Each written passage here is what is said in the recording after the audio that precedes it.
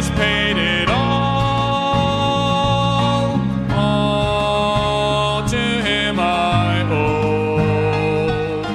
Hello, I'm Kathie Davidson, and I would like you to join me from here at Water of Life Church in Plano, Texas, as I minister the gospel, the death, burial, and resurrection of our Lord Jesus, which is the power of God. My heavenly Father, let the power of my Lord be great, and grant this world repentance. Grant us repentance that we can see what you have done for us in giving us Jesus. Open our eyes that we can see. Open our ears that we can hear. Open our hearts like you did for Lydia, that she could attend unto the things which are spoken. Turn us from darkness to light, and from the power of Satan unto you. And we ask this in Jesus' name, amen. This is a women's meeting. It is based on 1 Peter 3, 1 through 6, but we are not going to go there. But what I am going to begin with is with a warning label. The measure that you get offended in this message is the measure that you got self-righteousness that has to be dealt with, that you've got to get rid of. So with that, turn with me to Psalm 44. I'm going to begin in verse 1. We have heard with our ears, O God, our fathers have told us what work thou did in their days, in the times of old, how thou did drive out the heathen with thy hand, and plantedst them, how thou didst afflict the people and cast them out. But look at verse 3. For they got not the land in possession by their own sword, neither did their own arm save them. There weren't any tough heroes. They got no credit. The warrior got no credit. Who got the credit? But thy right hand and thine arm and the light of thy countenance, because thou hast a favor unto them. Because, why did they get the land? With houses that they didn't build, with wells that they didn't dig, with vineyards that they didn't plant. God gave them. He promised it to them and he gave it to them. But it says here, not by their own arm, but by the light of thy countenance and thy right hand. And we know who that right hand is. He sits at the right hand of God right now. His name is Jesus. Because thou hast a favor unto him. Let's go look at that. Deuteronomy 9, verse 4. Speak not thou in thine heart, after that the Lord thy God has cast them out from before thee. God is the one that drove all the peoples out of the promised land. God promised them that he would drive them out. He got rid of their enemies. We know about Jericho. We know about Ai, the 5 kings, how God destroyed them all with the Hebrew children. But look what he says. Speak thou not in thine heart. Don't think this in your heart. After that the Lord thy God has cast them out from before thee, saying, for my righteousness, the Lord has brought me in to possess this land. Because I'm so sweet. I'm one of God's favorites. And God said, don't you think that way in your heart. For the Lord has brought me in to possess this land, but for the wickedness of those nations has the Lord dost drive them out from before thee. Did you know that God used the Jews, used the Hebrew children to judge that land? He told Abraham, 400 years, you're going to be in bondage, and then I'm going to give you that land. As soon as the iniquity of them is fulfilled, the Amorites, I'm going to send you in and take care of them. Do you see there is a day when you've had enough sin?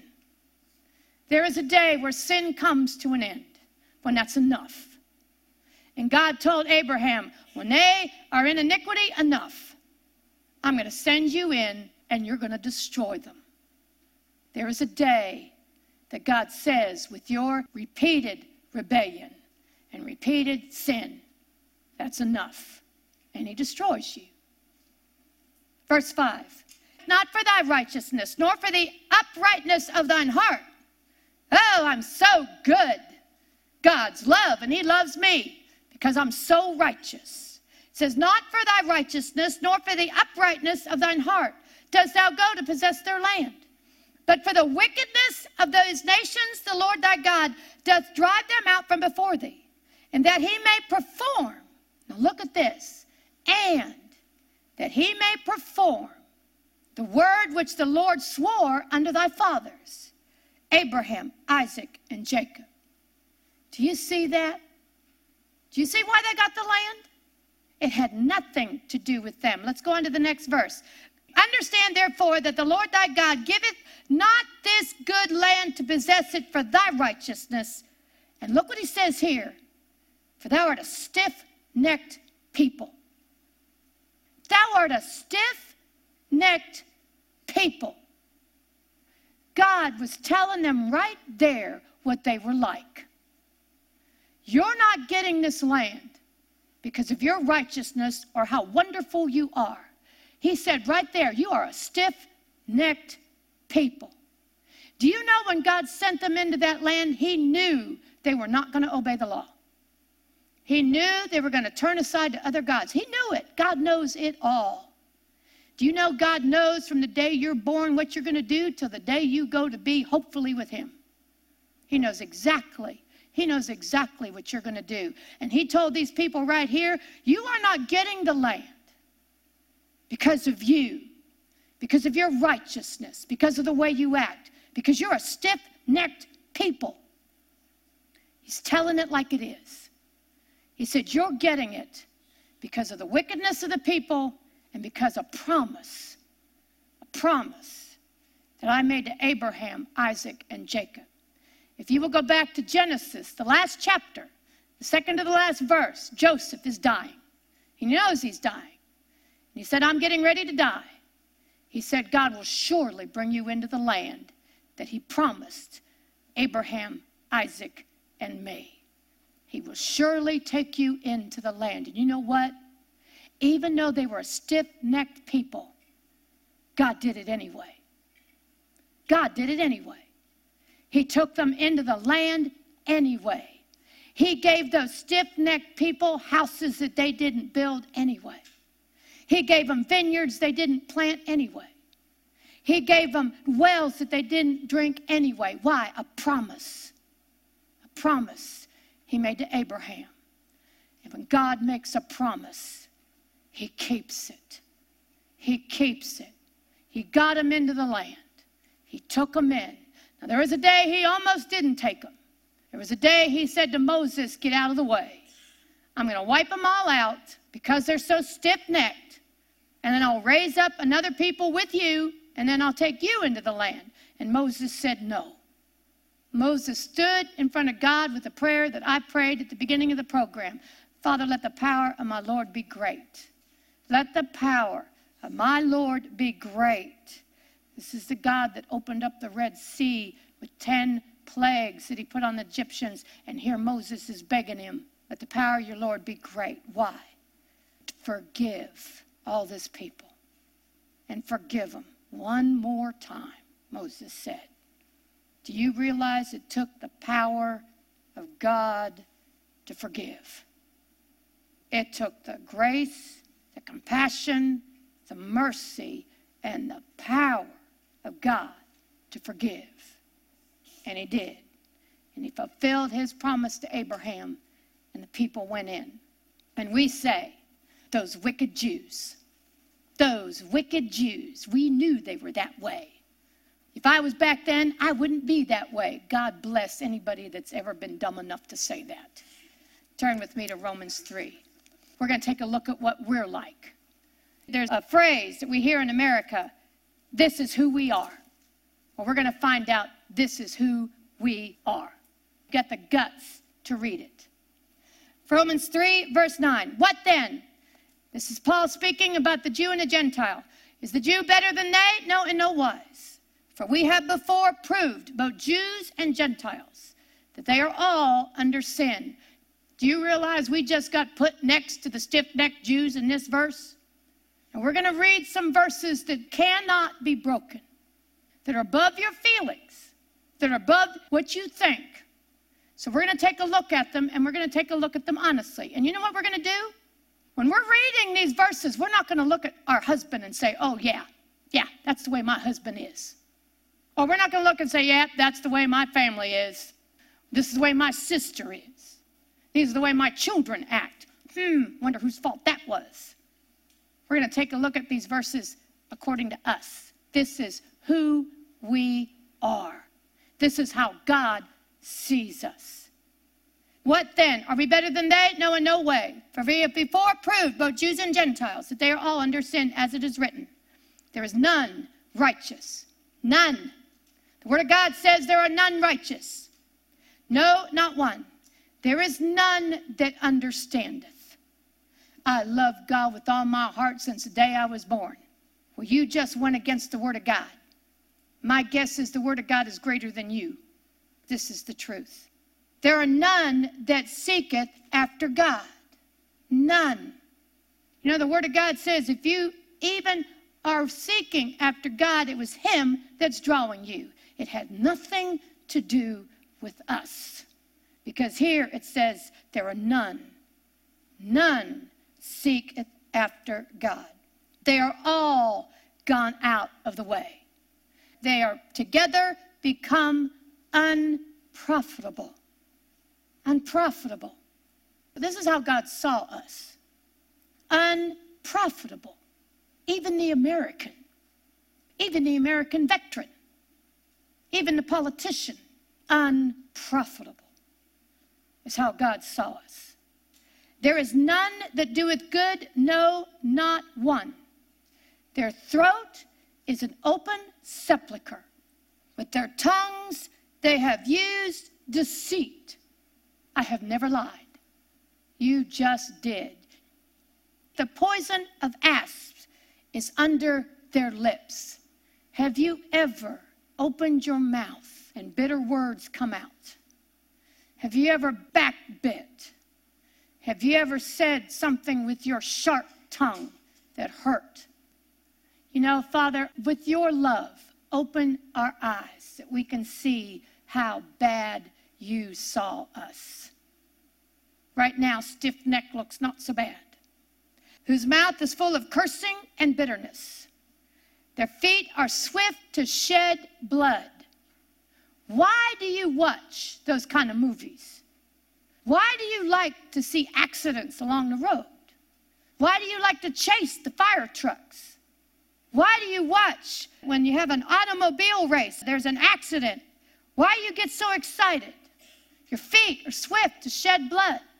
Destruction and misery are in their ways, in the way of peace they have not known, and the worst, there is no fear of God before their eyes. Before we knew God, we didn't even care. We wanted to do our own thing, it says right here. And we were a despicable, abominable people. You know what's amazing? In our despicable, abominable ways, God is love. He didn't love you because you deserved it. He doesn't love me because I deserved it. This is who I was. Why then would he love me? Turn with me to Ephesians 4. Inside this verse is a wonderful phrase that gives us the answer. Ephesians 4, verse 32. And be you kind one to another, tenderhearted, forgiving one another. And look at this next part. Even as God, for Christ's sake, has forgiven you. Even as God, for Christ's sake, has forgiven you. I want you to look at that verse. I was a grammar teacher. It says, has forgiven. Has.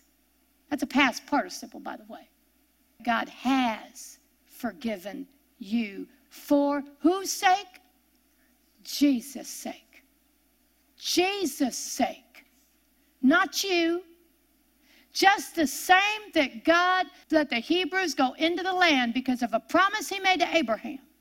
He did the same for you. He forgave you because of what Jesus did. He forgave us because of what Jesus did. He said, even as God for Christ's sake. Why were we forgiven? Jesus' sake. Turn with me to Romans 5. Verse 6. For when we were without strength, in due time, Christ died for the ungodly. He died for who we were. Romans 3 is our nature. We are not the sweet little people your mother told you were. If you start walking with God, you will soon find that out.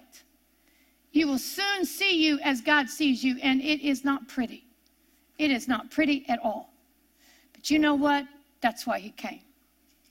It says, for when we were without strength, in due time Christ died for the ungodly. For scarcely for a righteous man will one die, yet peradventure for a good man some would even dare to die. But God commendeth his love toward us, exhibits his love toward us in while we were yet sinners, why we were that way, why we hated God, why we didn't want to walk with God, why we wanted to go on in our sin. That's when God sent Jesus, and that's when Jesus went to the cross. That's when he went to the cross. Verse 9, much more than being now justified by his blood, we shall be saved from wrath through him. Verse 10, for if, when we were enemies, we were reconciled to God by the death of his Son, much more being reconciled, we shall be saved by his love. When did Jesus die for you? When were your sins forgiven? When were they forgiven? When you were God's enemy. When you were God's enemy. I'll share a short testimony. God brought me to Water of Life Church in 1984. 1988, 89, I think. I was born again. I was baptized in the Holy Ghost. I had God doing some miracles for me. I had the power of God working in my life. I was walking along, I thought, just fine. And God one day met me on the driveway. Let's go to Isaiah 1. And he showed me what I was like. Baptized. Was it called? Blood-bought. Speaking in tongues. Verse 5. This is what God spoke to me. He said, why should you be stricken anymore? This is God speaking to me on the driveway. You will revolt more and more. The whole head is sick and the whole heart faint. This is God speaking to a born-again, baptized in the Holy Ghost person. From the sole of the foot even to the head, there is no soundness in it, but wounds and bruises and putrefying sores. They have not been closed, neither bound up, neither mollified with ointment. Look at that again. From the sole of the foot, even to the head, there is no soundness in it, but wounds and bruises and putrefying sores. That means new sores, wet with blood. They have not been closed, neither bound up, neither mollified with ointment. You know, that day I realized I was in serious trouble with God. My righteousness that I had there was my righteousness. It wasn't the righteousness of God. I thought all the things that God was doing for me was because of how religious I was, how godly I was. And God was telling me, from the sole of your foot to your head is nothing but bruises and wounds and putrefying sores. And I got scared. I got real scared. In fact, I stopped eating that day. I fasted. I didn't touch any more food. I didn't know if I was going to survive. I didn't know if God was taking me out, because I realized in a moment how bad I was and how much trouble I was in and how much righteousness I didn't have. And I had already been to Water of Life Christian Training School. Do you know, for 10 days I fasted. I didn't eat. And every moment I got, I walked the streets. We had an alley. I was out a place where they were building houses. So there wasn't any houses around me. We were one of the first houses built. And I would walk the alley back and forth praying for mercy, not knowing what God was going to do with me. 10 days I shook and prayed. And it was amazing. After 10 days, I was back on the driveway. Our driveway went out to the alley, and And I was back on the driveway, and God came to me. And he reminded me of these verses. And he said to me again, from the sole of the foot even to the head, there is no soundness in it, but wounds and bruises and putrefying sores. They had not been closed, neither bound up, neither mollified with ointment. You know, I knew one of my big problems was pride. One of my big problems was unbelief. One of my big problems was rebellion. And as I stood there and I heard God say that again, I remember thinking, this may be it. And then the voice of God spoke again. He said, and that's what Jesus looked like when he died for your pride, and he died for your rebellion, and he died for your unrighteousness. What are you going to do with that? God had to show me that was me in Romans 5.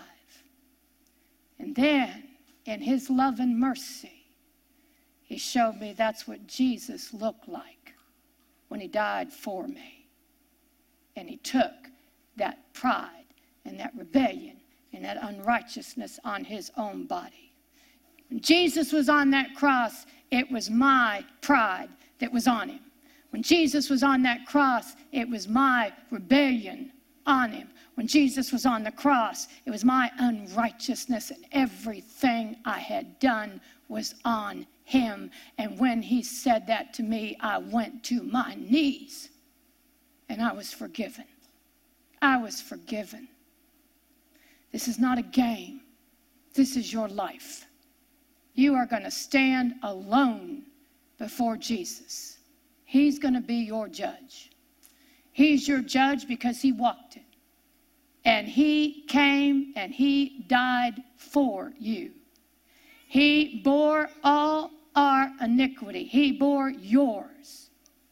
Isaiah 53, he was wounded for our transgressions. He was bruised for our iniquities. Now, you know what? Was he or wasn't he? Did he die for your sins or didn't he? There is no middle ground. You are either going to have to accept it or refuse it, but there is no gray area here. You cannot please God with your actions. The only thing that pleases God is your faith, which he gave you. Which he gave you. So either Jesus died on the cross or he didn't. Either he forgave your sins or he didn't. Either he made you prosperous or he didn't. It's your choice. It's your decision. It is all there. And you know what? He died for you at your worst. He knew what we were. He knew what we were. He knew how bad we were. That's why Jesus looked so bad on the cross. He knew how bad we were. And you know what that verse says in Ephesians? God, for Jesus' sake, forgave us. When Jesus went to the cross, when he bore our sins, our iniquities, our diseases, our poverty, our peace, our safety, when he carried that all in his own body, that was a sacrifice to God from Jesus for us. And that sacrifice that Jesus made had to be accepted for you and I to get anywhere. 3 days Jesus waited in hell, paying for our sins, waiting for that sacrifice to be accepted. If that sacrifice was not going to be accepted, you and I will have no future. We were on our way to hell. We would have been on our way to hell. But after 3 days, God, for Jesus' sake, received the sacrifice, accepted it, accepted the sacrifice that Jesus made for you. And he raised Jesus and you and I from the dead. That's when your sins were forgiven. That's when you were made prosperous. That's when your family can be put together by the power of God. That's when it happened. When Jesus came out of the grave, the power of God went and got him. And all that power was released. And that body was healed. And all the sin was taken away. All prosperity and health to the human race was paid for. Do you know that your only job is to believe it? Your only job is to believe it. When you sit in that corner and feel sorry for yourself, you're not doing God or you one favor. The price has already been paid. Kick yourself in the skirt and get back to believing that gospel. When you think things are tough, you weren't in hell for 3 days. But the man that's in you was. Kick yourself in the skirt and get right back into it. Get yourself saved. Get yourself walking in that gospel. And I'll say it again, either the gospel happened or it didn't. There is no middle ground. Well, maybe God doesn't want me to be prosperous. Then what did he pay for? Well, maybe God doesn't want me healed. Then why did he pay for it? We are so silly and so self-righteous. The man died for us when we didn't deserve it. Only thing we need to do is believe it. And the first thing you need to do is to be born again. That man that went to the cross for us, that man that had sores from the top of his head to the soles of his feet, died for us, and he needs to be in your heart so he can get you into heaven. It says that if your name is written in the book of life, you are guaranteed a place in heaven. You are guaranteed to go up when Jesus comes. All you have to do is make sure your name is written in the Lamb's book of life. And how do you make sure that? You get the Lamb of God in you. That's Jesus. It is simple to do so. We ask him. That's all we have to do. Romans 10:13 says, those that call on the name of the Lord shall be saved. That man died for you. That man went to hell for you. And God raised him from the dead. He received the sacrifice for you. All we have to do is ask him, Jesus, come into my heart. Be Lord of my life. Reveal yourself to me. Fix me. I ask this in your name. Amen.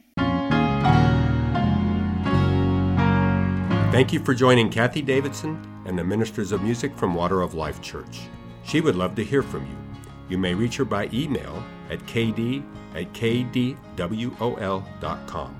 Or you may write her at Kathie Davidson, care of Water of Life Church, Post Office Box 861-327, Plano, Texas 75086. You may find her on the internet at www.kdwol.com and on Facebook and Twitter. Until next time, God bless.